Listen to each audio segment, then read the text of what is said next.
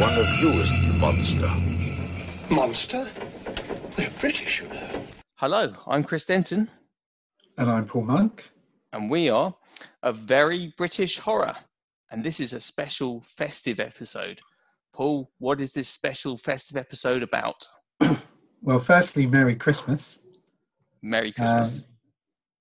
And what we're going to be discussing, possibly controversially, we're going to be talking about the 3 ghost stories for Christmas that were done by Mark Gatiss. And I think that's excellent. But you're right, it is controversial to a certain degree because not everyone is a big fan. So I think cards on the table. I'll say my position. I am a big fan of Mark Gatiss. Very important writer I really, really, really like and have done since the League of Gentlemen days. And he's done a lot of very significant work in Doctor Who, Sherlock, Dracula. I think a lot of it is great. I don't love everything he's written. I don't love anything anybody's written. No, hang on. I don't love everything that anybody's written. Yeah, that makes more sense. But I do really, really, really like him. And of course, he's also a great actor. But not everyone feels like that. But, you know, different people are entitled to their opinions. How do you feel about Mark Gatiss? I probably feel the same. I think I've always quite enjoyed his Doctor Who episodes, but maybe not all of them have been great. Well, that's true of anyone. That's true of Stephen Moffat. It's true of Robert Holmes. It's true of anyone. He's done a number of sort of horror documentaries as well on the BBC, which I've really enjoyed.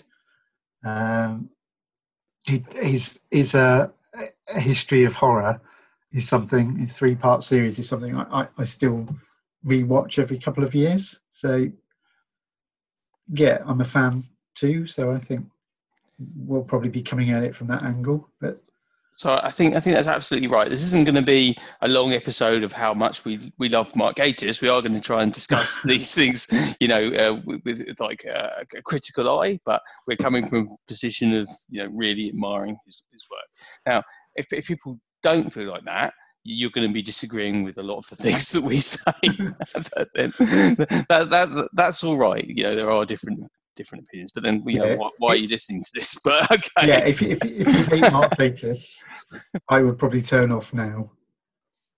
And if you and conversely, if you are Mark Gatiss and you're having a sneaky listen, right, Mark, we think you're great, but there are going to be a couple of things we say about things that, you know, we wouldn't have done the same way as you. So please don't take offence. Right. I mean, that was quite a niche thing, but I thought I'd get that out there too. Well, you never know. You never know. Okay, so order of business, we are not going to talk about Crooked House. So Crooked House was a series of ghost stories that were written by Mark Gatiss that were put on at Christmas, but they weren't ghost stories for Christmas. It was kind of a different thing. So one day I'm sure we'll cover that, but this is not that day.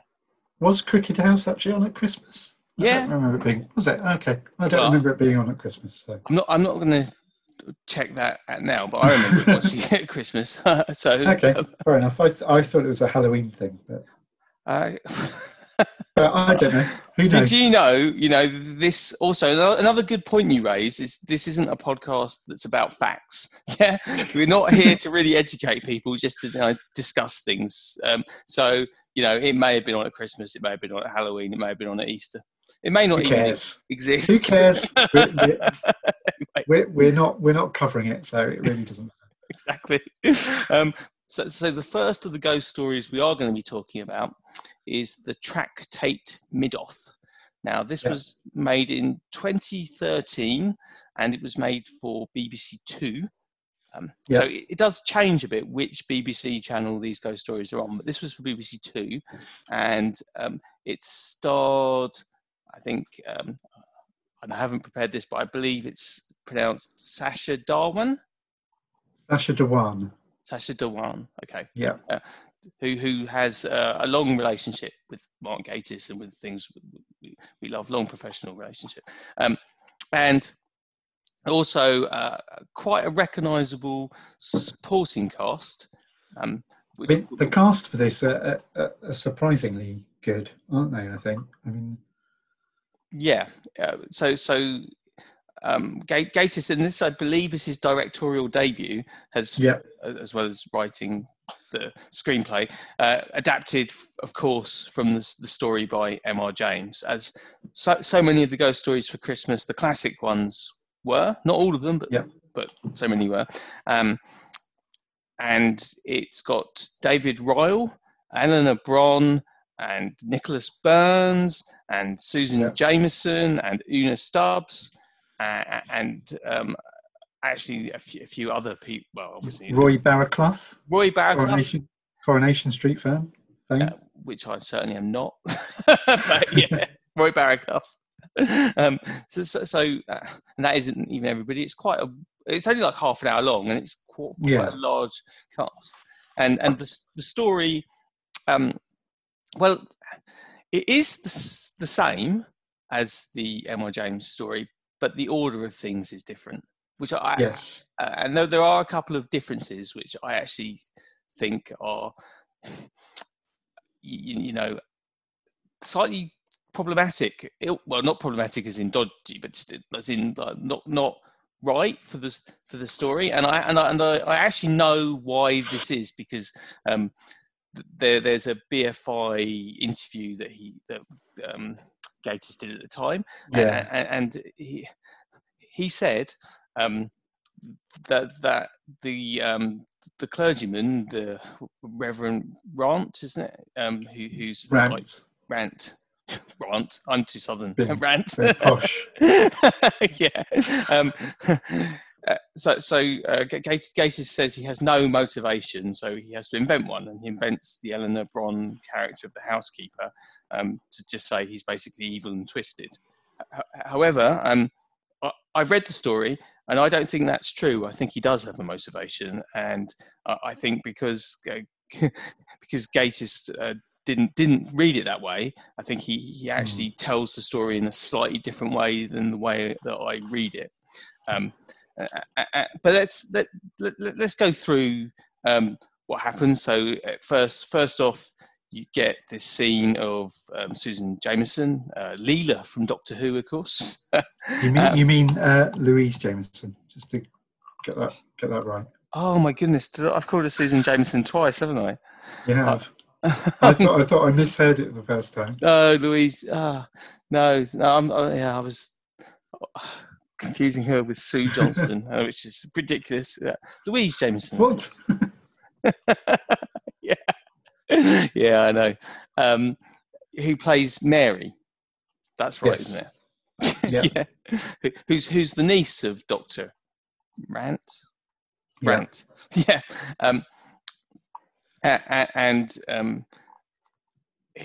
Dr. Rant's on his deathbed, and the housekeeper's you better watch out for him. And Dr. Rant says that he's leaving the whole estate to her cousin John, whom she's just seen leaving, looking pleased with himself. But then he also says, "But actually, I'm not very fond of John." And then we start to hear that he's setting her some kind of challenge.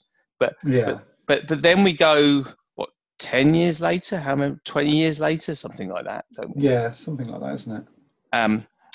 And it takes us to the library at Cambridge. Yes. And cousin John appears looking for a book, doesn't he? And he gives the reference to the book to young Mr. Garrett. Yep. Who's Sacha Dhawan. Yep. I didn't say that right, did I? You did say that right, yeah. Cool. And Garrett goes, but the book's out. And the book's the tractate Midoth. But the book's out, and he comes back and he says to to Eldred, isn't it, Mr. Eldred? John Eldred, yeah. Sorry, there's an old gentleman. He's got it. Could you come back tomorrow?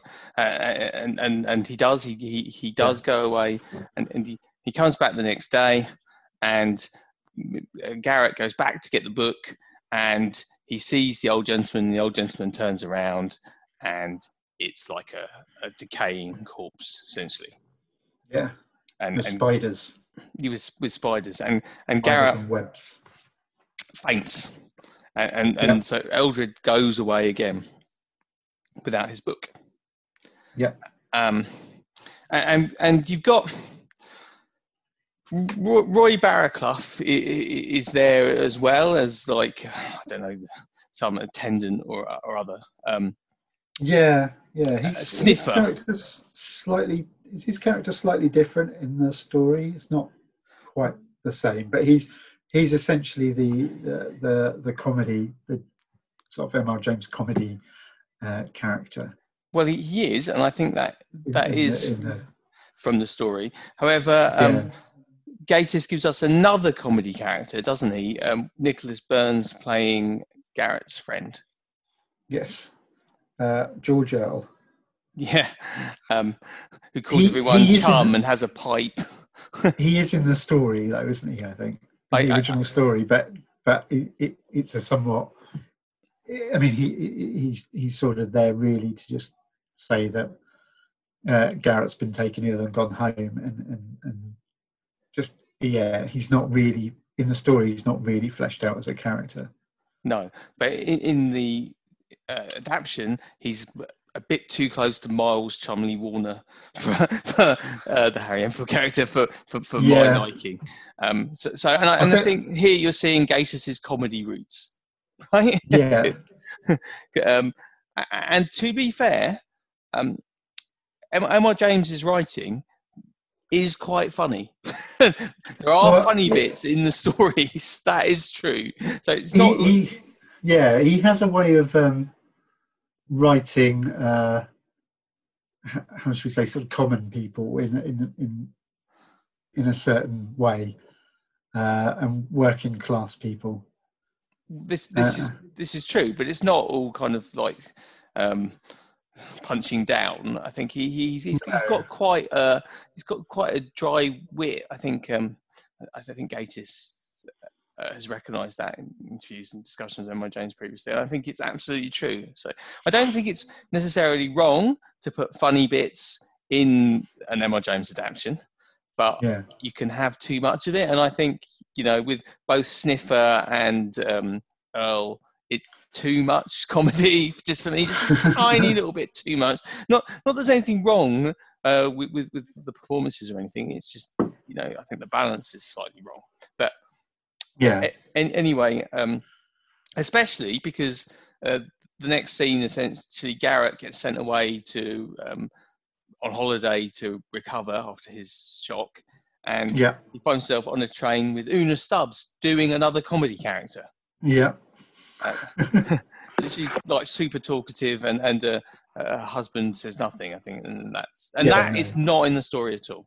No, because you get then a mock shock when they get to the final destination, the station, and then Garrett sees what he thinks from the back looks like the ghost again, but it's actually just a normal clergyman as he turns around. Yeah. But then and he's also getting very upset with Una Stubbs for not finding a ticket, and then he faints, and then Susan, Susan, Susan, Louise Jameson / Mary. I don't know why I call her Susan. You know that you've now made it so I can't edit out the earlier bit now. So don't. Yeah. I think it's good. Like I say, I think it's good. Susan / Louise / Mary and her daughter. No, just Louise. Well, yeah. There's no Susan there. And then they pick up Garrett and they go back to their house, and they explain essentially that they've been disinherited, and then they have to take in lodgers, and it's all because of cousin John, and Garrett works out that this is all related to the book that Eldred's been after.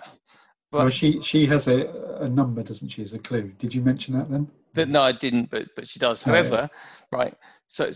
But we've got here to an extraordinary coincidence, haven't we? We have, yeah.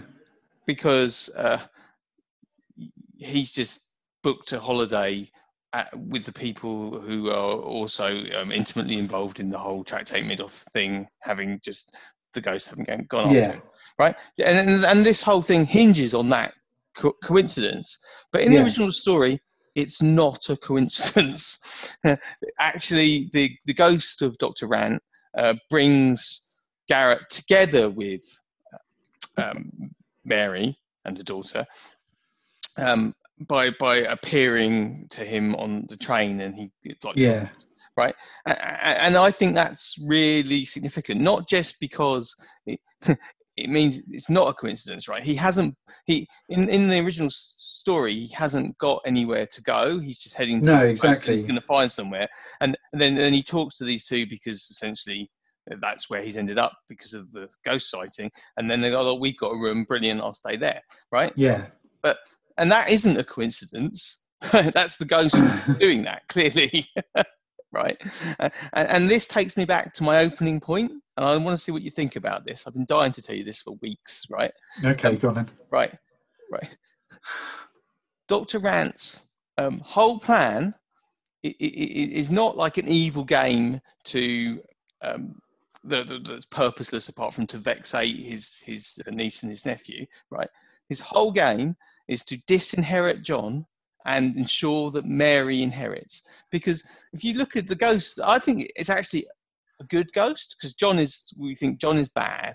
John John is chasing the will, which is in the Tractate Midoth, which is what Garrett then finds out, right? But the ghost of Rant's actually helping Mary to get the will by the whole. I mean, he keeps the haunting of Garrett, keeps the will out of Eldred's hands, and then he gets Garrett in contact with Mary, and then Garrett, basically the only one who can solve the riddle of where the will is. Therefore, it's not purposeless and just because he's evil and twisted, like Eleanor Bron says. He's actually, he's actually preferring Mary. So you say, well, okay, why doesn't he just leave everything to Mary in the first place? But maybe then that could be challenged. All sorts of other reasons. So I think he's maybe giving John the opportunity to demonstrate that Rant's low opinion of him is correct, and then punishing him. But I understood that there were two wills, and that John had one will where he got everything. Yes, true. And actually, using your theory, that means that that actually with Mary then getting hold of her bit of the will. So he's basically, it's a way of tormenting John, in that John is basically has got all the money or whatever, but is having to spend his entire life trying to find this book to prevent Mary getting the money. Well, that's right. Yeah. But he doesn't have to do that. It's only his. No, he doesn't. But he's doing it because he's greedy. Right. And then Rant, by using your theory, helping out Mary to get because John Eldred thinks that she's got no chance really of ever inheriting everything, apart from this very slim chance that he's trying to sort of stop. So he thinks he's onto a good thing, and then of course she then finds it and inherits everything, thereby making him just realise that he's lost everything, and then obviously what happens to him later happens to him. So it's a sort of double torment, if you like. I think so. So I sort of think, that sort of fits.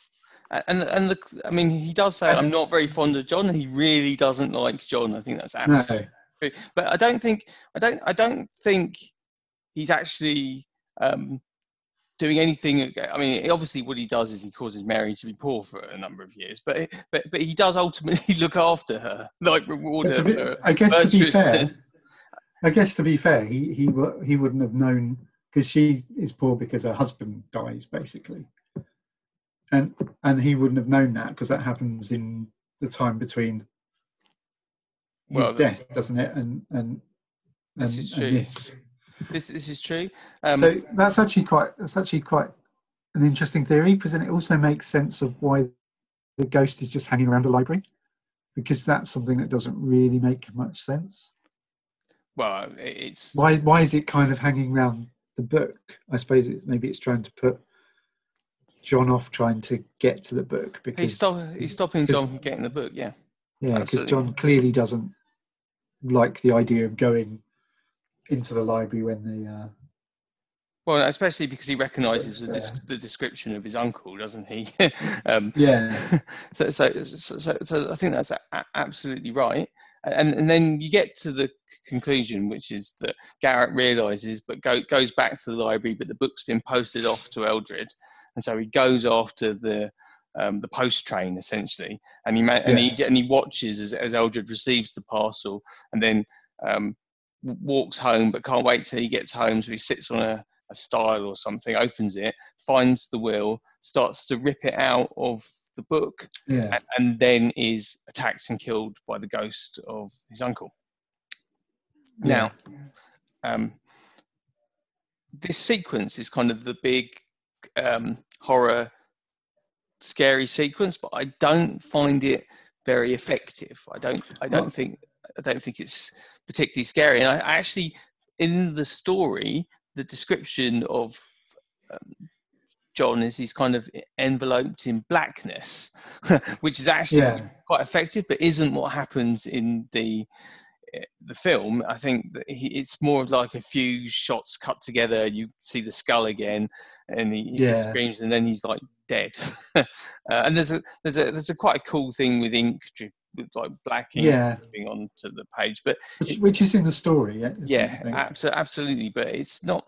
I don't find it very creepy. That's the thing. You know what?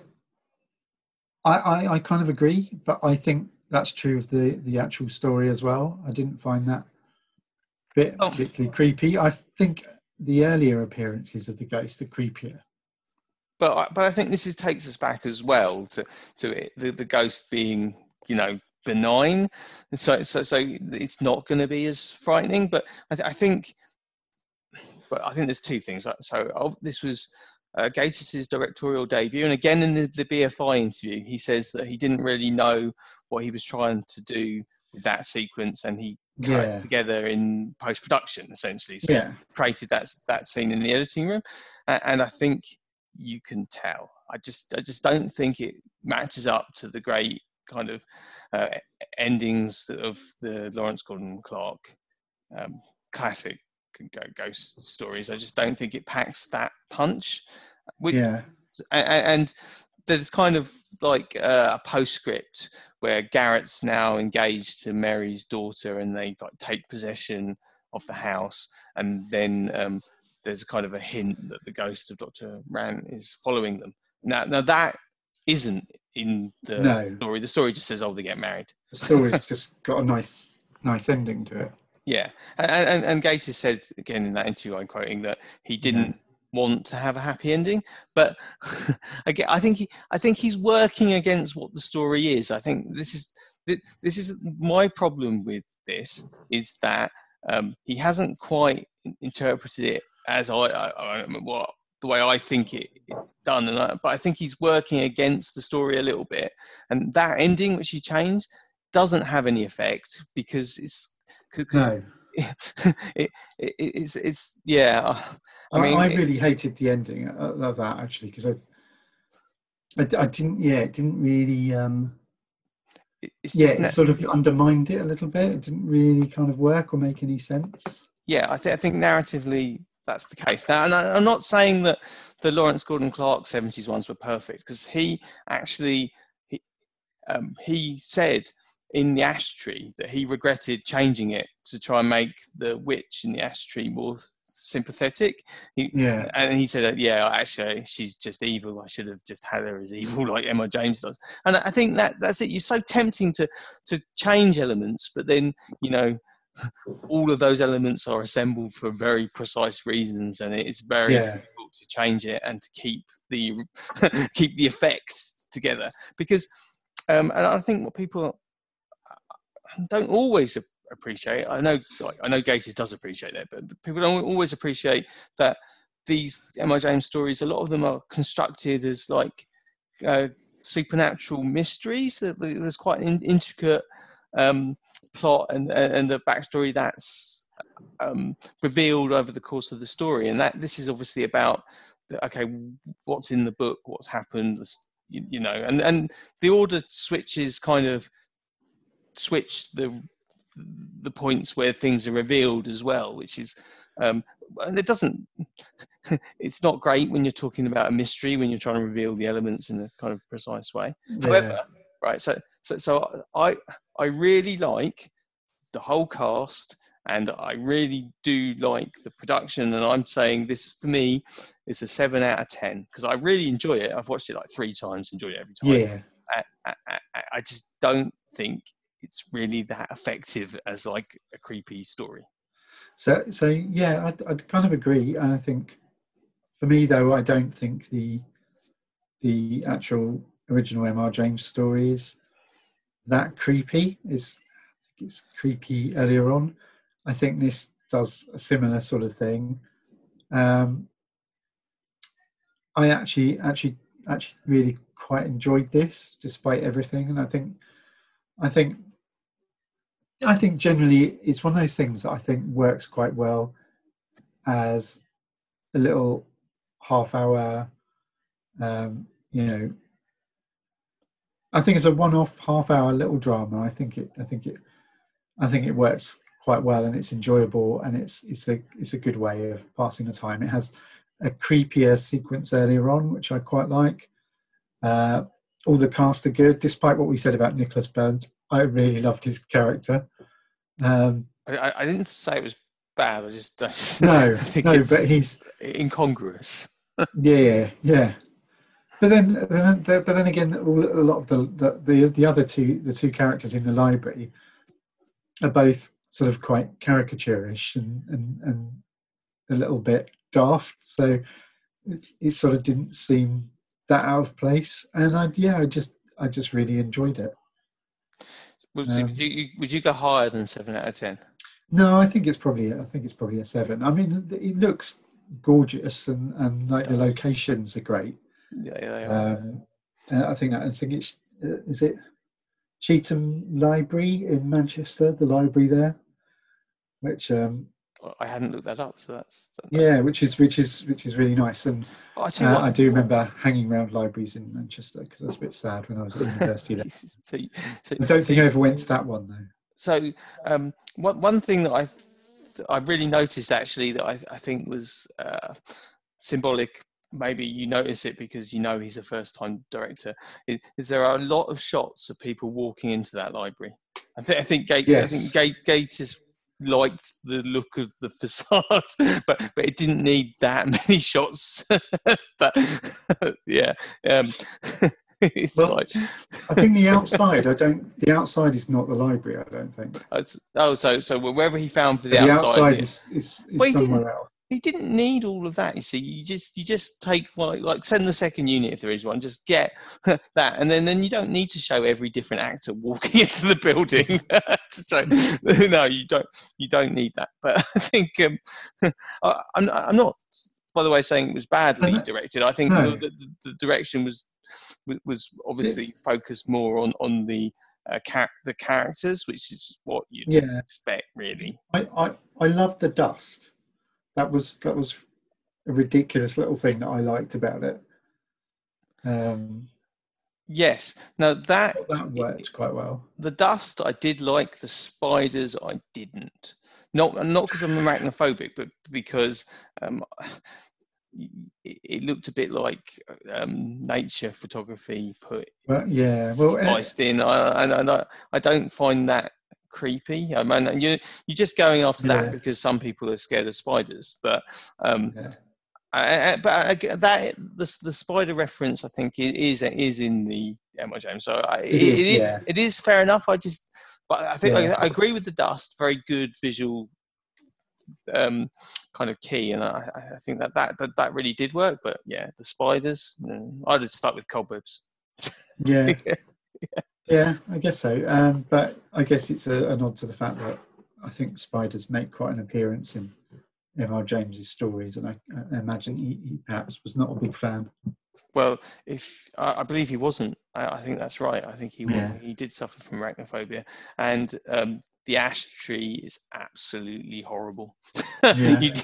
But I just think here didn't need it. Right, I'd like. Although time is not pressing, we've got as much time as we want, but I think it's maybe time to move. Oh no, it isn't. I was going to move on to the next story, but I actually wanted to say on a segue because Gatiss made a documentary, Ghostwriter, kind of about the life of M.R. James, didn't he? Which was broadcast, I think, immediately after this. It was. You mentioned you're a big fan of his documentaries, and so how do you feel about this one? The documentary. I think it's really good, and I think it is helped by Robert Lloyd Parry. Being in it as M.R. James. Yes, I quite like that whole. I mean, he's very, very good anyway, and he does everything really well. And I quite like that splicing of fact into that sort of recreation type thing. Off the chit chat, Yeah, I know. I absolutely really, really love it, and I think actually that Gatiss is. I think he's really good when he's doing these sort of documentaries about things he's genuinely interested in. I mean, he did a similar one, which was a Dracula one. I haven't watched which I quite enjoyed. Yeah, In Search of Dracula. That obviously came out around the time of the Dracula. I saw it. Three-parter. I saw it. It came up as a suggested thing when I rewatched Ghostwriter.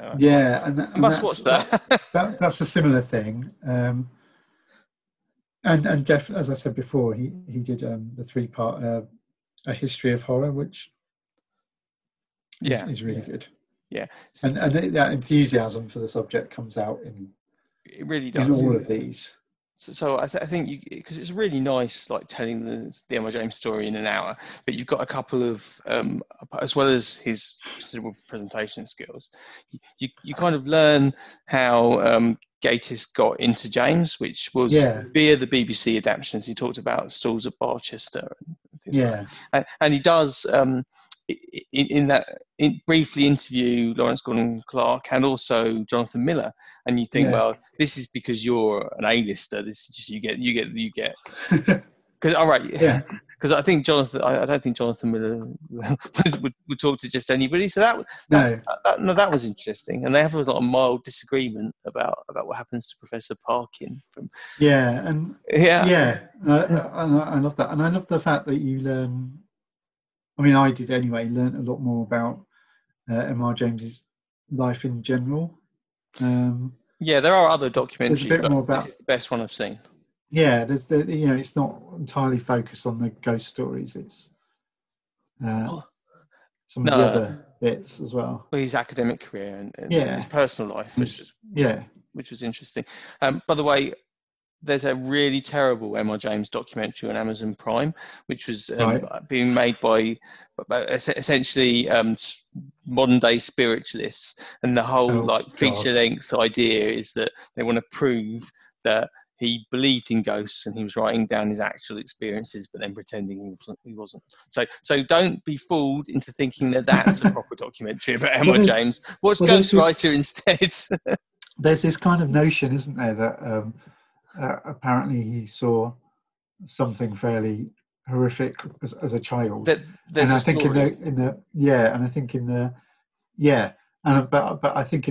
BFI Q&A, I think Gatiss kind of insinuates that perhaps he saw something that he shouldn't have seen. And it's kind of emotionally scarred him, and that's been translated into a sort of a ghost type thing. But more likely some kind of impropriety. Yes. Yeah. Yes. Yeah. I saw that. But just before we do move on, a word on Robert Lloyd Parry. That's it, isn't it? Yeah. So I'm getting people's names wrong today. So I'm just going to try to make sure I'm absolutely right. Because he's on YouTube. He does beautiful readings of the James stories and many other stories as well. And actually, in the documentary, he's pretending to read, but he knows the stories off by heart. So when he does it in because he does one man shows and things, and also at the moment with COVID, he does Zoom shows, and I did one of his Zoom shows, and he performs it as if just talking as James. He doesn't reading, and he just does it absolutely brilliantly, and I commend his work. And there is one of them he's just put on Amazon Prime, The Residence at Whitminster. Right.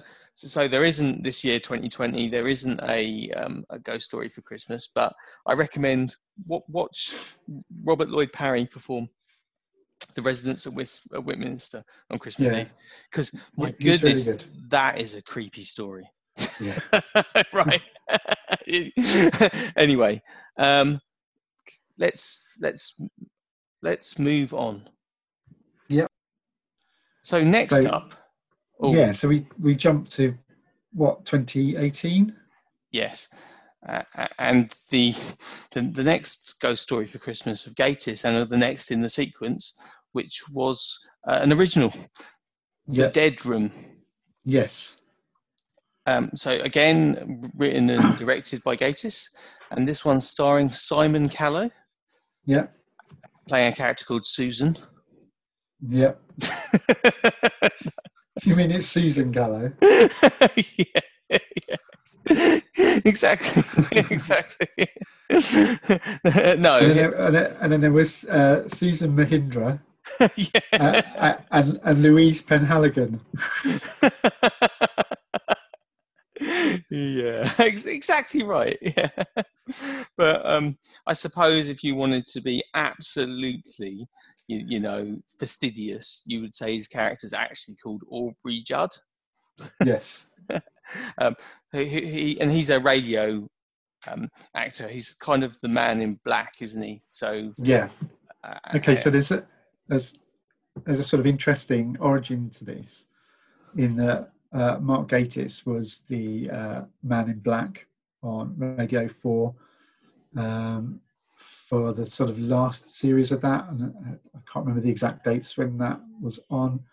For anyone that doesn't know, the Man in Black was a very, very, very long-running horror radio anthology program, where all of the stories were introduced by the so-called Man in Black, and this particular The Dead Room is obviously meant to be a similar type of thing, and this whole story references the history of the Man in Black quite a lot, but obviously in a fictional way, if that makes sense. It makes perfect sense to me, but they're not.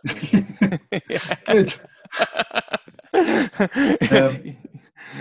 So we can sort of get onto that, really. So Anjali Mahindra is Tara, his radio producer. Yeah. Susan Penhaligon, and that's why I keep saying Susan, isn't it? she plays Joan, who is kind of like a production assistant that hates him. Yeah. and there's one other character who's Paul, who's Ghost, played by someone called Joshua Oakes Rogers, who doesn't have a Wikipedia page. No. But I thought you were good, Joshua, anyway. It's not all about Wikipedia. Yeah.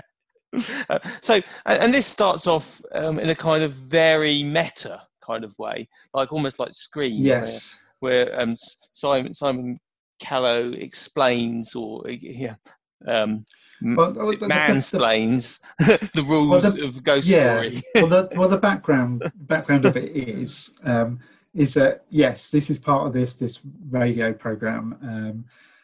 It's been going for years. They've gone back to Maida Vale Studios, interestingly enough, and it's actually recorded in Maida Vale Studios, so that's a nice money saving tip there. And the general gist is that this is an actor that generally gets the odd bit part on TV, but is best known for this and has been doing it for far too long. And they've clearly got in this new young eager producer who's just starting off in her career, and she's been sort of dumped on this program, if you like. And the impression I get is that it's a program at the end of its kind of peak of popularity. Well, the story that Judd's reading is terrible, isn't it? It's yes, it's a what's it called? It's like I can't remember what it's called now, but it's a video game sort of horror based story. Yeah, and it sounds pretty terrible. It does sound like the sort of thing that somebody of Mark Gatiss' age would write about a video game, rather than the actual author who's only meant to be in his early 20s. I think that is fair. I think that is a fair comment. Yeah. It's one of my bugbears. Obviously, I'm kind of getting that to that sort of stage now as well. But it's always one of my bugbears about how video games and gaming's written about in various things by people that don't understand it. One of sorry, going off at tangent here, but one of my most frustrated things I really hate is bad gaming acting on TV. So when you've got a television show where the characters are playing video games on a console and they've got controllers in their hands, it's the acting they do with the controllers, and you can tell when people don't play games when they act really badly with them. And a really good example of that is in an episode of Coupling, where they're playing, I think, a PlayStation or something, and the two characters are literally kind of veering around all over the place and wobbling their controllers around and everything. And it's just like, no, nobody does that. And I've seen it in so many other things as well, and it really irritates me. He ran over. You see there, this is the sad state of method acting. Yeah. They should be living their characters, and they should be playing PlayStations for months before they're even performing in the scene. It's actually people, when they play games on a console with controllers, tend to be very, very still. I don't tend to veer all over the place. I have played games. I think you're right. I understand where you're coming from. However, but obviously that doesn't. Somebody might think that doesn't look very dramatic or exciting. So I'm going to be honest, Paul. It's a very small part of the Dead Room. It's really. But that story is so bad that if they filmed that story, that they would have somebody doing that. Yeah, you're right. But moving on. Yes. So this being a ghost story, it kind of reveals that this was the old studio, that they used to do this in the old days when Valentine Dial, only not Valentine Dial, but someone who's obviously meant to be Valentine Dial was doing it. Yes, exactly. This was in the 70s, when I think he doing it then? Was Aubrey Judd doing it then, or so Aubrey Judd? So he had just taken over, hadn't he? Exactly. Valentine Dial. Exactly. Character. So and it just taken over, and he was doing it in the Maida Vale studio, and then he had a tragedy, didn't he? Which was reminded by the song on the producer's ringtone. Yeah. And his basically his secret boyfriend had drowned. Yes. And Or that had he? that had been that had been their song. So yeah, but then he'd then the show had moved to another studio, and this was the first episode essentially for a very long time filmed recorded at this studio, because I think and that, you know, so it's all coming back to him about Paul and everything, and then you start to get, as per the rules of the ghost story he's just explained, you start to get a build up of things, don't you? Like him reading the wrong stuff on the story, so it goes to the story of how Paul drowned instead of this terrible gaming story, and then he gets feedback and weird stuff over the mic, doesn't he? And then he does, then kind of finally he ends up alone in the studio, and he's talking to Paul, and then right at the end, it's revealed that in fact it wasn't an accident, that Paul was threatening to expose him and goes to the papers and ruin his career, and then Aubrey then refused to save him when he got into trouble swimming, and basically it was all fixed, but he knew he could have saved it, and because we don't see that, it never cuts to that. It would be very hard to do that. There's sort of audio of that, isn't there? Yeah, a little bit, and he kind of interacts with the ghost, doesn't he? But he gets very confessional very quickly in order to explain what's going on, doesn't he? Yeah. And then the studio goes completely dark, and then the ghost basically goes for him at the end. Like the ghost had just looked like Paul looked like in 1976, but then this time he looks like a rotten corpse. And actually, at the end, when that ghost does that, I think it is creepy. I think it's much more effectively directed and edited, so you get genuine chills. So you've got to the point where okay, this is quite creepy. So I don't think that this suffers in that regard, but I think it suffers for a couple of other reasons. And I think basically I don't like the meta stuff. I don't like Scream, and I don't like it when people try and do things like that. and you know, also I think the mechanics of it are clunky, which is why he basically has to say what's going on. He has to just speak it out loud for seemingly no reason in order for people, to. I wonder about that. A lot of things about that is that obviously it's been a long time since the last one. I think this is now done. This was on BBC 4, wasn't it? Exactly, and that's why I mentioned it. And it's done, I think, by the BBC Arts or something. So as well, I imagine the budget is a lot less. Hence the setting of it in Maida Vale Studios, which is already owned by the BBC. So that's nice and easy because they can film in there. And I think the cast was drastically reduced as well, which I think goes in its favour. But also, you have this issue where Aubrey's having to do a lot of exposition as kind of confessional, but I don't mind that. It doesn't bother me so much. So I'm going to be cards on the table again. For me, this is another 7 out of 10. So I like it. Right. I like it. I do like it. It's just those things stop it for me for being better than that. So it's good to be excellent. I think it needed more elegant solutions to those problems. I would say that the first time I watched this, I thought I enjoyed it. I wasn't so sure about it, and I thought it was effective at the end. But I was a bit kind of not too sure about it. This is the first time I've rewatched it since it was originally broadcast. Same for me. I've watched it twice. And I was struck by how much more funny it was this time around.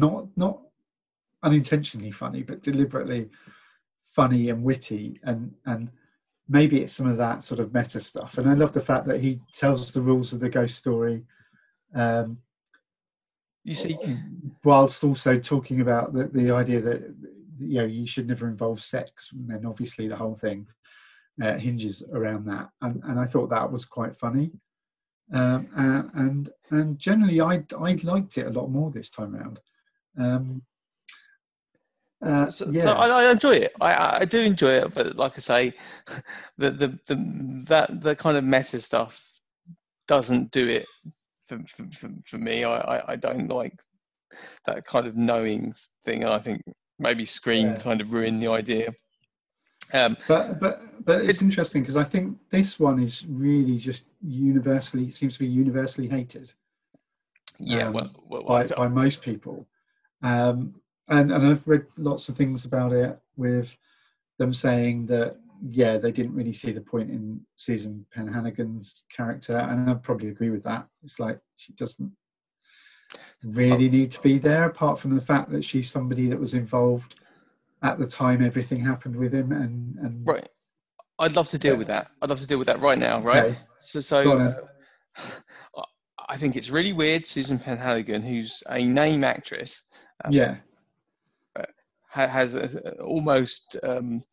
Well, she doesn't really even speak. No, does she? But one of the most effective things in this is when she's absolutely been given Aubrey the silent treatment the whole time, and then he comes up and he sees that she's laughing away with the producer Tara. I just think that's really like effective, and then it is revealed that she was there. Exactly. Yeah. So I think she knows. She's always known that he did it, right? But again, I'm sure, absolutely sure, that's why she hates him so much. But I just think it was very hard to engineer that as a reveal in the story. I mean, so I wouldn't surprise me if that was in the script and got dropped because it was just. It was just too. I mean, I think it's there, and I think it explains. She was there at the time, and I think it's kind of implied that she knows. And again, I don't know that he treats her all that well, and I get that sort of feeling. And it's and I think that it's there as a sort of device that perhaps is another tie, isn't it, to that period, and it's another thing that is there that could be pushing him over the edge a little bit, of the memories and everything that's coming out. So I think in hindsight, I think watching it again, it seemed pretty pointless, but actually it's quite clever.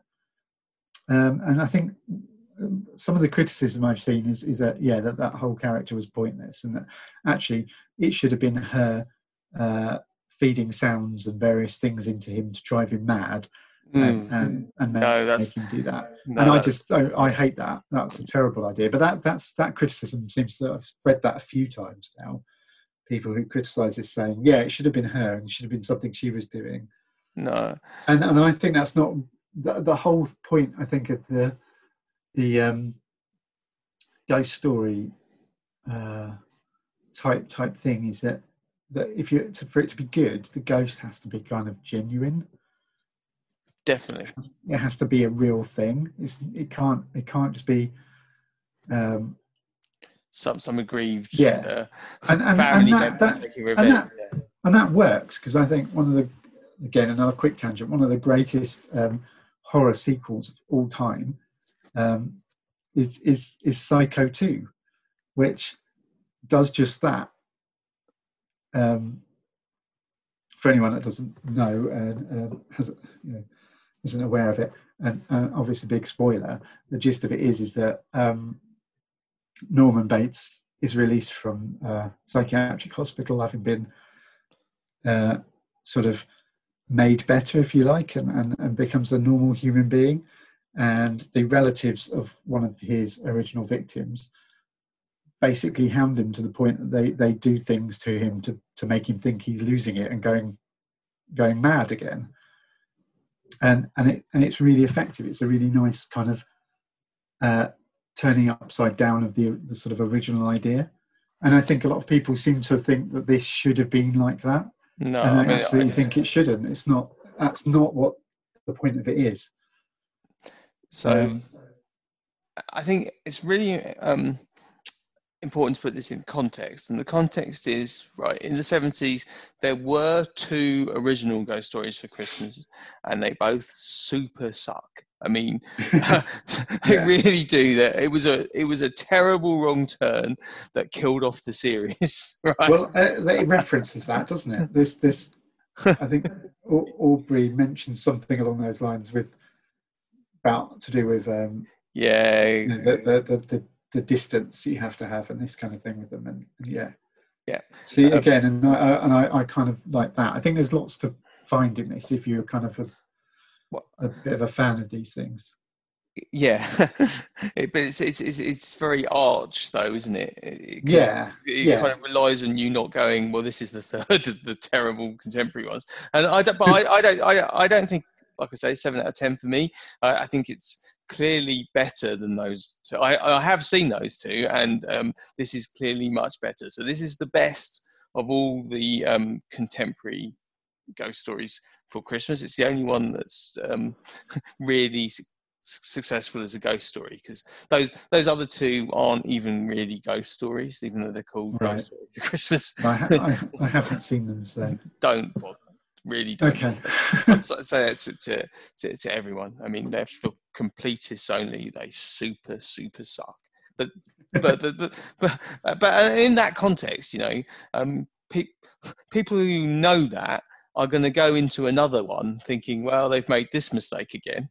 But it's just it's not quite true. Like I say, I don't think this is wholly successful, but I do think it's good. And I think possibly one of the reasons it isn't even better for me it is the low BBC4 budget. Like, you know, I mean, that doesn't change the meta stuff. But no. I mean, I think this would. I don't know. I think this would almost work completely as a radio play, because there's so much exposition talking. I think it's just like I wonder if I just shut my eyes. Now, there's an interesting thing about this. The origin of this is when Mark Gatiss was doing the Man in Black radio series, they actually asked him if he would write one of them, or if he'd consider writing one of them. And what he wanted to write was almost a version of this, where him as the Man in Black is kind of recording this radio series, and he's haunted by some sort of ghost. There we go. That's the germ of it. You see, it comes from radio. But it does. But that's immediately made it 10 times better. So that's great. So that was where it originally came from, and obviously that never came about. But he obviously had this in mind. And it's. I think he should have. I think he should have followed through and maybe just had it. So instead of changing the names, just had it so it was the Man in Black. because then the meta stuff becomes a bit more like being John Malkovich kind of. I always like it when they use. I always think it's trying a bit harder when you use real names and situations, and he has done that, because obviously the League of Gentlemen has gone for full on like that as well. So I didn't know it was. I didn't know. I suspected, but I didn't know that story. Yeah, it just makes so much sense that you say that, and So that I kind of like that about it, and I'm obviously I'm quite a fan of the whole kind of horror on the radio type thing, and obviously the Man in Black has quite a long sort of history. I forgot to say Edward D'Souza was the second Man in Black, I think. Oh, So, yeah, I so know him. He's fantastic. yeah, he's in lots of films. I'm sure he's Kiss of the in Vampire. He's in. yeah, that's it. Another Yeah, film, that's it. Yeah, and he's in and he's in Sapphire and Steel and millions. Sapphire and Steel. Yeah, so he was I think he was the second Man in Black in that series, which would make Simon Callow's character the him basically. Yeah, but I think the description is more of a kind of veiled Yeah, description of Valentine. yeah, exactly. He talks about the voice, doesn't he? Yes, no, that's what I mean though. Is that's definitely Valentine Dyal who Oh, okay. So originally. so you're saying that Simon Callow I'm is saying, playing a kind yeah, of Edward D'Souza, which yeah, it could have, presumably. because it could have even, yeah. But I mean, Gatiss has a bit of a, I don't know, I'm not sure exactly how close he is with Simon Callow, but obviously Simon Callow played Charles Dickens in Yeah, Gatiss's first Doctor Who, didn't he? The Unquiet Dead. So they go yeah, back at least that far. So maybe he wanted to use him, and I like Simon Callow, and also these ghost stories for Christmas are really renowned for having these really strong central performances, aren't they? yeah, yeah, Robert Hardy and Peter Vaughan and Denholm Elliott, yeah, and you don't really get that in Tractate Midoth, but then you do hear completely that the Simon Callow performance is in that.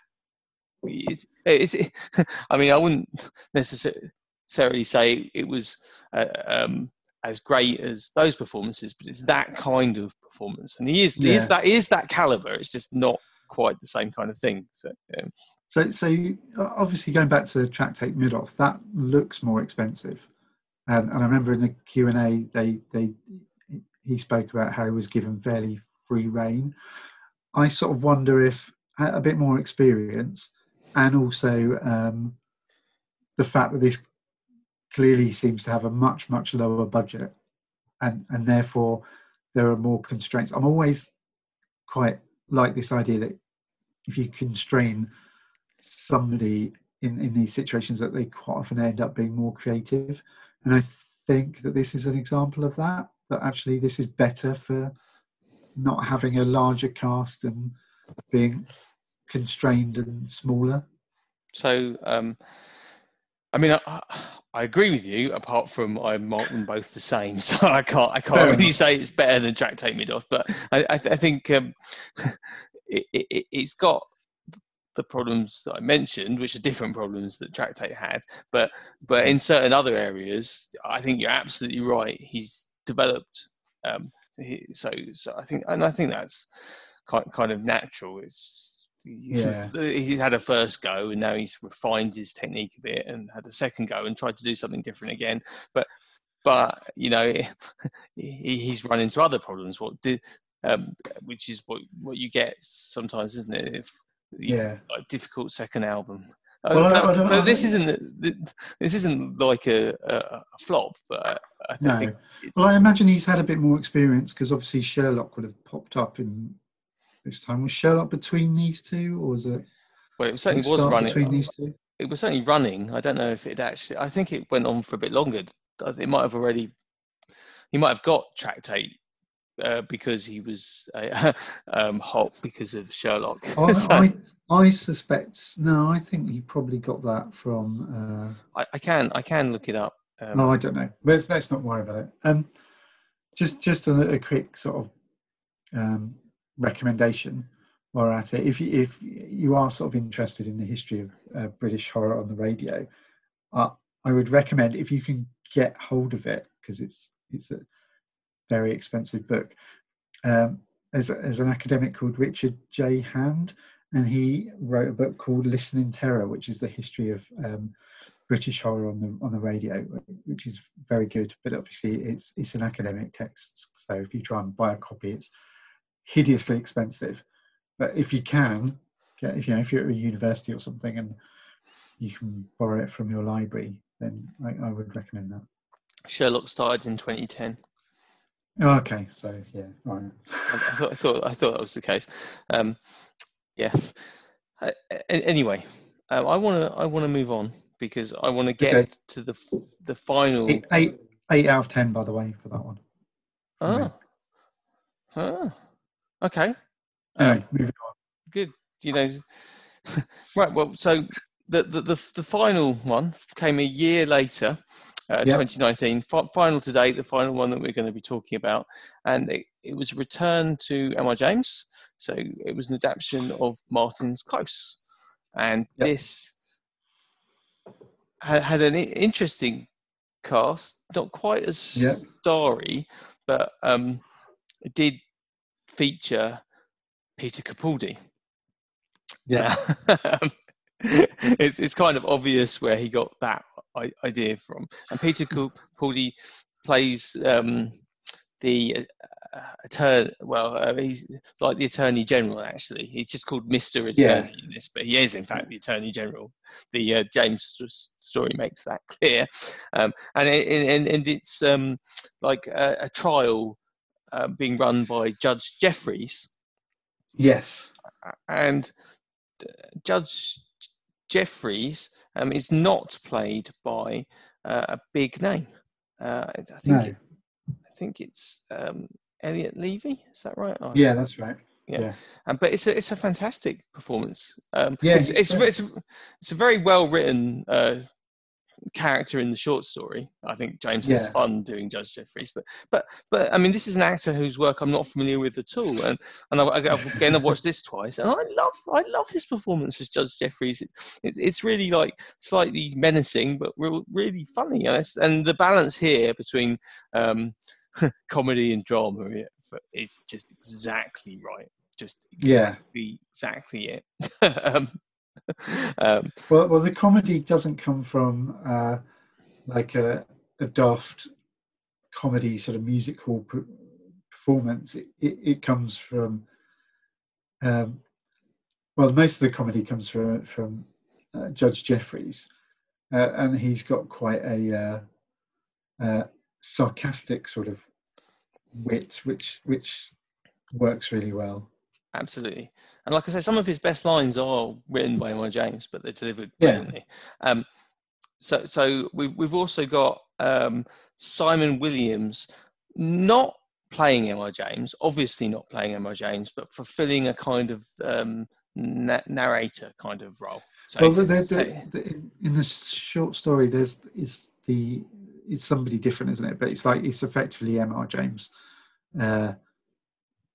going and he's taking some sort of, not census, doing something anyway, where he's interviewing people, but he plays that part, and obviously this is the Gatiss way of giving us our connection by making this narrator more contemporary. Yes, I think that's right, and in the story, I think the narrator or the character that leads us into it, he finds Martin's Close and wants to hear the story of Martin's Close, which is just a small piece of land in the countryside, which is connected to university land. That's how. That's a lot of kind of academic backstory that I think Gatiss is right to ditch. So, but the stuff that he needs to convey, you've got this port swilling, obviously a different kind of academic to James. This is Simon Williams, who's obviously the Nigel Havers, if Nigel Havers isn't available, Nigel Havers is Simon Williams. Simon Williams isn't available. I'm not sure which, but they're that kind of the charmer style, aren't they? Yeah. There was what was I going to say? I think when I watched this again, I got the impression that the Simon Williams character's sort of more of an amateur historian.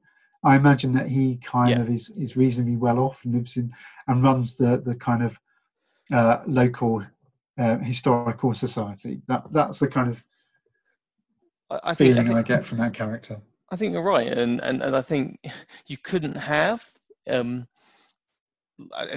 contemporary version of M.R. James because the world is so different. I mean, he was insulating himself from it anyway. But now it's so different. You wouldn't want oh goodness, like Dr. David Starkey to be the narrator, would you? It would be no, but yeah. So I think switching it to your right, an amateur historian. In some ways, though, I don't think James would have liked that, but I think it's absolutely right to bring it to link it to the present day, because it does. But then it goes way back in history to this would be the early 18th century, I think. And another couple of members of the cast I really want to talk about.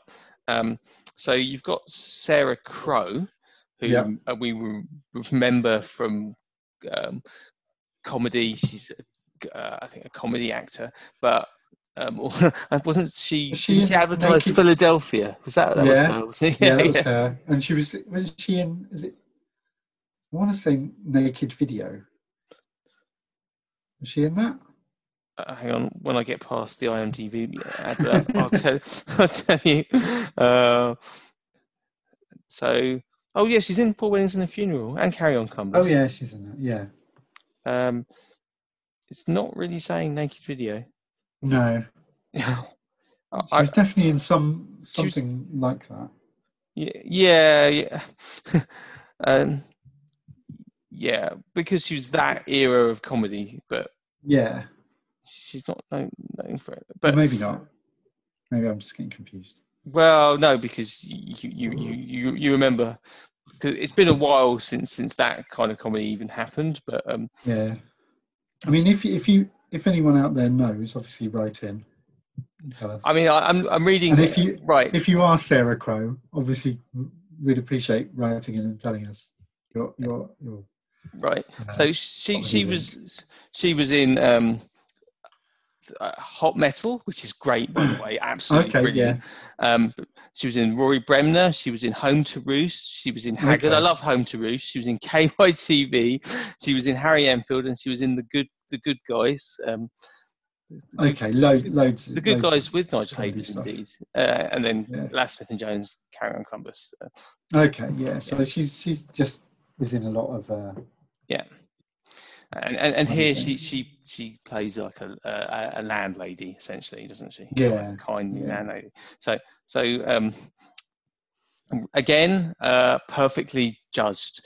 So although she comes from comedy, this is not a comedy performance at all. It's quite a touching performance, actually, because you're talking about the murder of not precisely an adopted daughter, but actually no, but maybe in these day and age we would say that.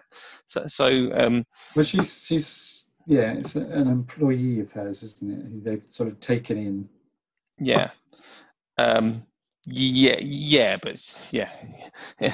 She's an orphan, isn't she? But they've taken her in, and she made Anne Clark. I don't think she'd be much use, to be honest. I think they've done it out of charity.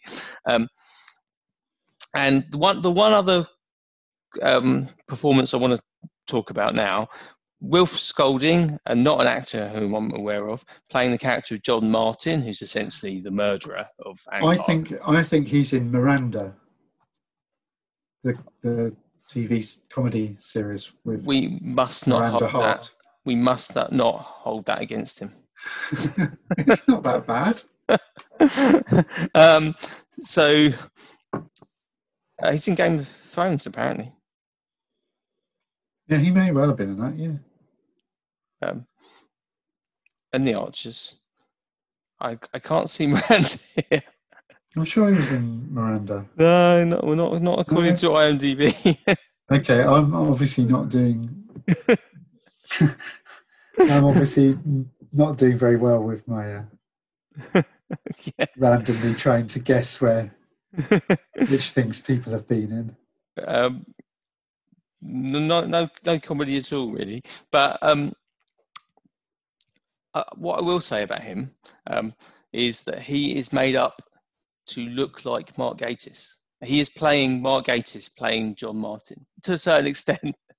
Oh yeah, no, hang on, we've got the no, I'm on the wrong person. Don't worry. Go on. Okay, so you're thinking of. I'm thinking of James Holmes. Okay. I think he's in Miranda. Thomas Snell. He is indeed in Miranda. Plays Clive in Miranda. Yeah. I was also in Psychoville and Peep Show, and Sherlock. Yeah. Now that's a funny performance, isn't it? Because he plays an eccentric character, and a character who's like eccentric to the point of not really believable eccentric. Yeah. But he doesn't ruin anything. He's just he's what you might call a pub regular, isn't he? Yeah. And so that's like the cast. And what's just another slight interesting cast member. So there's somebody who plays the part of the hosier, who I think is possibly, I don't know which role that is, but it's played by an actor called Ian Hallard, who is Mark Gatiss's husband. So there we go. Oh, okay. Yeah, I saw him at the end of the IMDb, and I like just 2 seconds ago thought, I don't remember there being a hosier. Okay. Yeah. Okay, so that's a little cameo there. Okay, no, fair enough. But the story is essentially that it's John Martin's on trial because Anne Clark's been found and dead, her throat slit and body dumped into a pond. And his knife was there as well. Yeah, his knife was discovered by it. And the whole story was that Anne was a girl with, autism. We'd say autism. Yeah. That he became fond of, because I think he is genuinely fond of her. Becomes fond of her at a Christmas party because they danced to a particular song, didn't they? And then he regularly sees her, and it becomes a bit of a village joke that Anne's his sweetheart, whereas he's like a squire, and she's a poor orphan girl and with innocent, as they say, like an innocent, doesn't have the full use of her mental faculties. So essentially, not a suitable match for him at all. And also they use that horrible phrase, very uncomely, don't they? So yeah. But it kind of all turns sour, doesn't it, when his proposed marriage to a suitable wife from a rich family is called off because she basically won't marry anyone who's the subject of such gossip.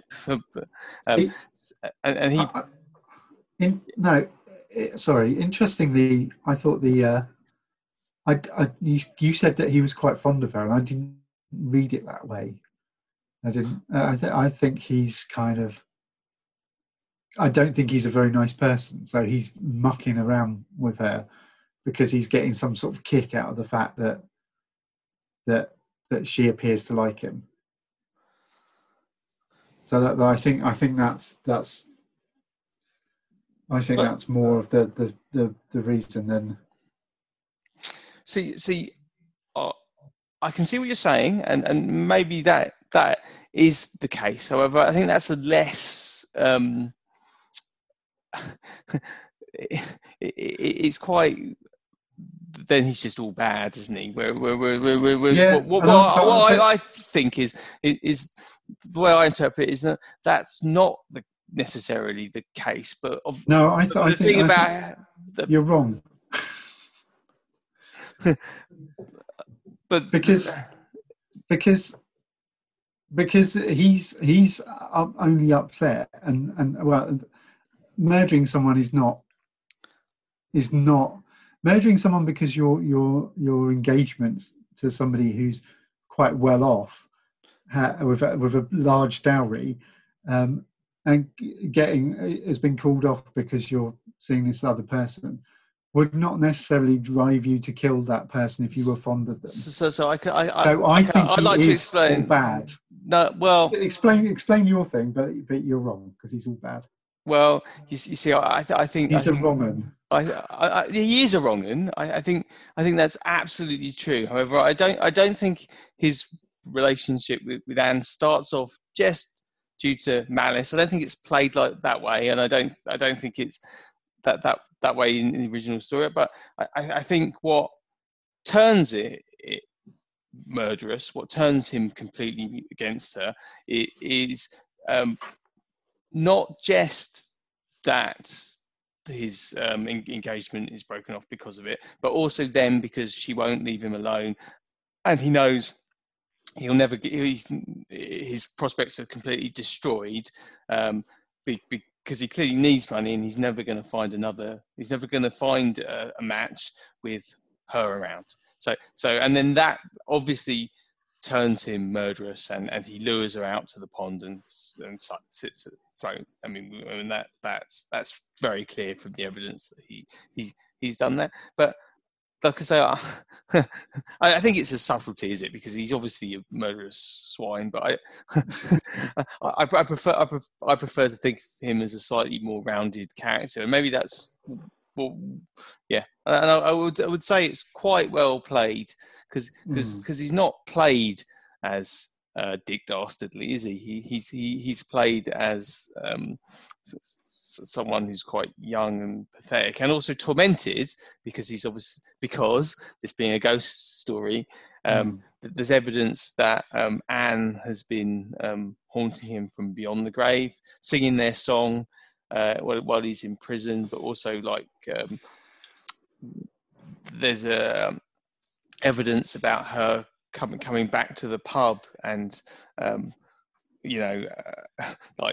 physically going for him, because you hear her, but then all the lights go out and then she's in the cupboard, and then something comes out that's so fast that they can't see it, and that kind of thing. And then this is a sort of clinching part of the evidence, isn't it? That the attorney puts forward is that she's actually been seen by other witnesses after the date at which she can't any longer be alive. Which wouldn't be that great evidence, but then Capaldi says it's not the ghost story that's the evidence, it's his behaviour. And he's obviously talked about missing his knife, which is left at the scene, and stuff like that. Very, very. So it's all his behaviour is very incriminating.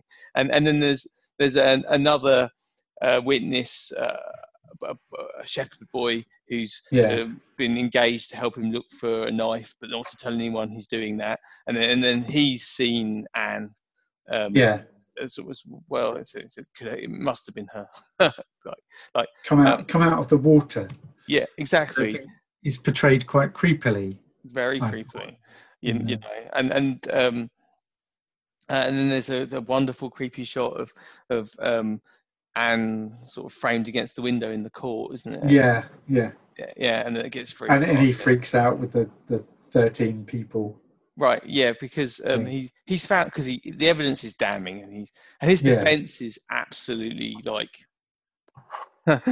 he tries to say that Judge Jeffries is his cousin, which Judge Jeffries doesn't like at all, and then he says, "Oh well, how can you believe these country folk?" And then that's his defense. and so he, but then he freaks out because. He sees 13 in the jury, and he sees Anne, and then you see the drowned, decaying corpse of Anne pointing and laughing, and he points and laughs back, doesn't he? Because he's got crazy. And then you've got this last shot of him being led to the gallows with the procession, and then the last person in the procession, slightly back from everyone else, is clearly Anne. She's got her way of moving, like fast moving and clapping and jumping around and stuff. Is so recognisably someone with learning difficulties, and also very recognisable even silhouetted in that last shot. So I'm gonna put this out there now. I don't really know whether this is a 10 out of 10, but I can't think of anything wrong with it. I think this is great. I may have criticised slightly somebody's performance, but it doesn't lower the score. This is great. I love this. This is me too. For me, this hits every mark. This is every bit as good as the classic episodes from the 70s. This is great. Yep, I'd agree. 100%. Although, looking on IMDb, the reviews tend to veer from like 1 or 2 out of 10 to 9 or 10 out of 10. There's a few in between ones, but yeah. See, this is people reviewing Mark Gatiss, isn't it? This is like, I hate him for some reason. For some reason. but this is brilliant, and the performances are all fantastic. It's quite interesting because I think again it's reasonably faithful to the source material. Well, this is what I'm going to say. This is now like, because I criticised that he had maybe not interpreted Tractate Midoth like exactly as it should be interpreted, but this is note perfect. Absolutely note perfect. Although it's interesting because the actual story is essentially a kind of transcript of the court, so it's sort of halfway there to being a script anyway. Yeah, so not to put any this down in any way, but I think But it's also, I mean, there's a reason this hasn't been adapted before, and I think you read, because I reread the story obviously, but it wasn't one of my favourites. It's not. You have to really think. This is. Yeah, you have to look through that a bit to see the potential, because the stuff with Anne, I think Gatiss has wrung every last bit of that. He's taken some contemporary stuff and put it in to really enhance it, and so he's just done everything absolutely right. So that he's taken a story which is good, but probably isn't the most memorable, and he's made it one of the really most memorable TV. Yeah, definitely. And Peter Capaldi is a very safe pair of hands. He's very good as the attorney, and with him and Judge Jeffries, you've got a courtroom drama, because it is partly a courtroom drama. Then the courtroom scenes are compelling. I think, because when I heard about this, I thought it was strange that Capaldi was in that role. But then I see it's just to keep it ticking over, so that, and because although this is BBC4 again, because the budget does extend to recreating some of the other scenes, that is what, because I mean that's where the action is to a certain degree, but you don't need the showy big name performance there, do you? That's where the direction and the tension and things. You need the real top acting is to keep the wordy stuff going. And that is quite wordy. And that's so. And I had an experience just a couple of weeks ago, because there was. There's an academic who I follow, Dr. Jane Piddick, and so there's a lot of. She's an M.R. James scholar, so there's quite a lot of James discussion there, and I ended up saying to someone who's an artist who's actually illustrating an American edition of Ghost Stories and Antiquary right now, I think. But and I said I thought that Martin's Close was a genuine classic, and his response to that was the Danny DeVito meme of him going no. I'm like, So you're one of the people that hates him then. I Yeah, thought. So yeah. I'm like, and this is someone who really, like, obviously really does know and appreciate James, but he obviously Yeah. doesn't get the Mark Gatiss thing. And I don't think Mark Gatiss should take that personally, yeah, because I think I saw, I think this is just because of his high profile. I think I saw David Mitchell once say that there's always going to be someone that finds you intensely irritating and thinks that everything you do is specifically crafted specifically to irritate further. And those people, they're just going to not like you. And that's in the public eye, you will get that. I do wonder if that's part of the problem, because he does. You know, I'm in an MR James group on Facebook, and he seems to be almost universally hated on there. And I do wonder if it's just because over the last few years, and especially around the time of some of these adaptations, Gatiss has sort of been everywhere and was all over the BBC because he's an actor, things, and he's become the kind of with Sherlock and Doctor Who, and he's also now become the face of anything kind of classic horror at all that's on the BBC. And I do wonder if perhaps it's just a case that people are just fed up with him. Maybe it could be overexposure. If you don't like him, and perhaps if you don't like him, it possibly could be seen as a bit of a kick in the teeth. And I do think that he's one of his big strengths is sort of writing very good sort of pastiches of things. A lot of his sort of Doctor Who stuff are good pastiches of things. And I remember my first experience of knowing who he was of the Doctor Who New Adventures book, Nightshade, which is very good. That's obviously a pastiche of Quatermass. So that seems to be a thing that he likes doing, and it's something I think we both like as well. So that's why it's sort of why we probably quite like him.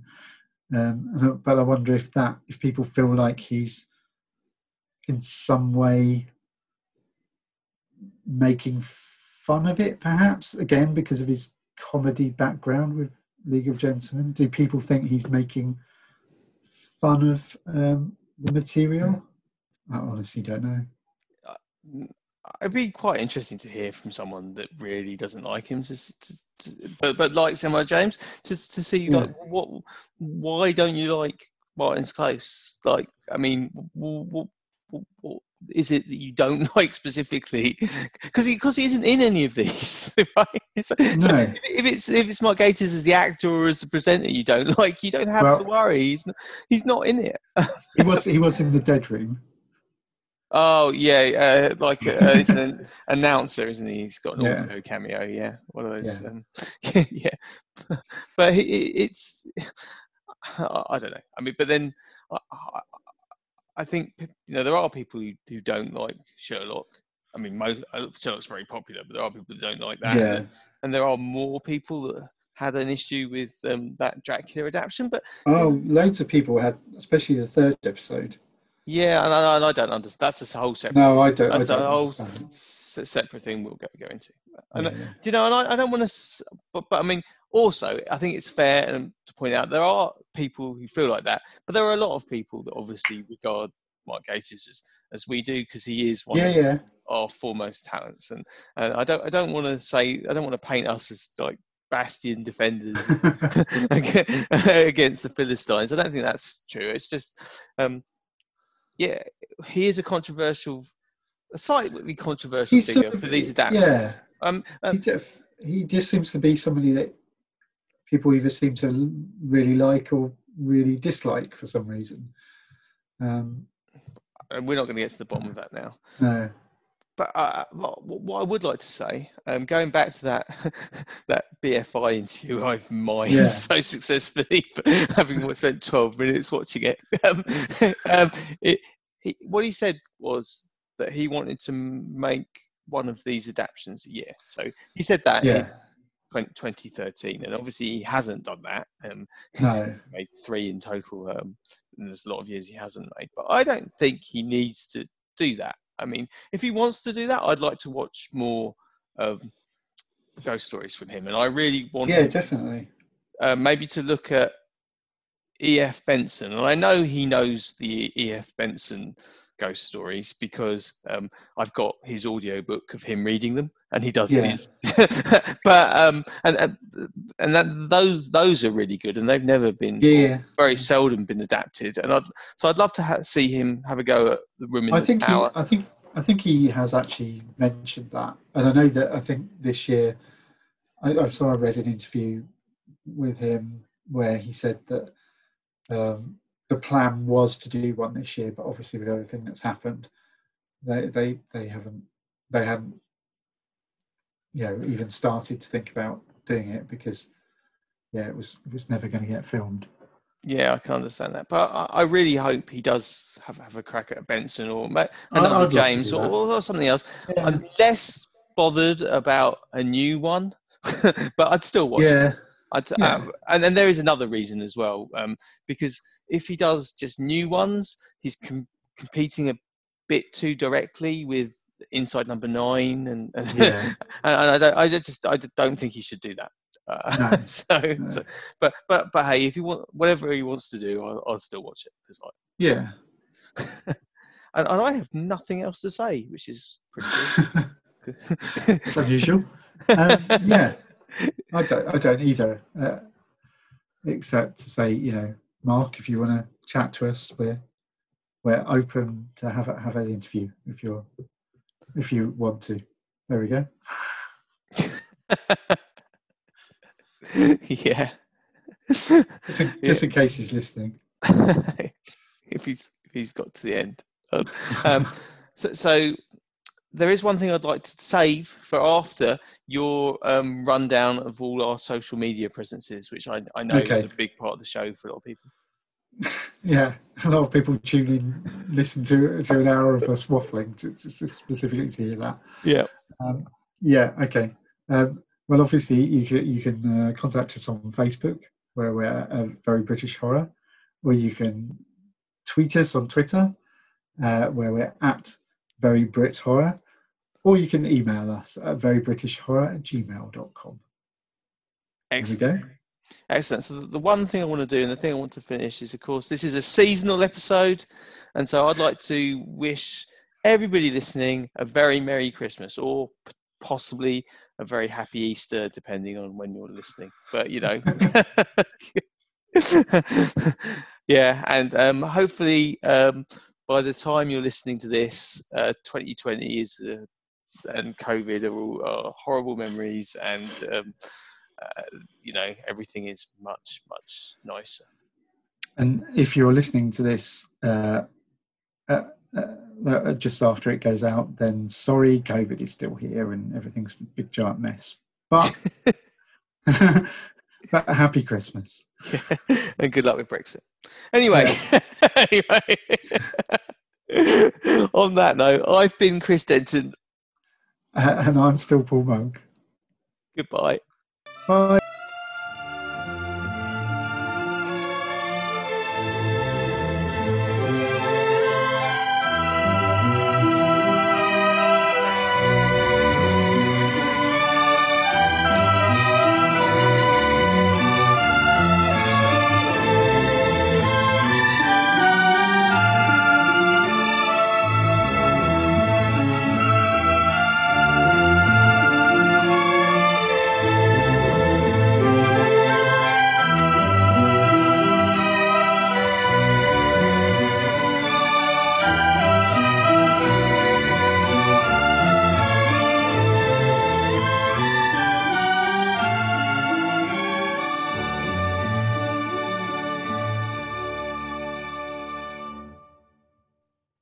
And we're back for our first ever postscript.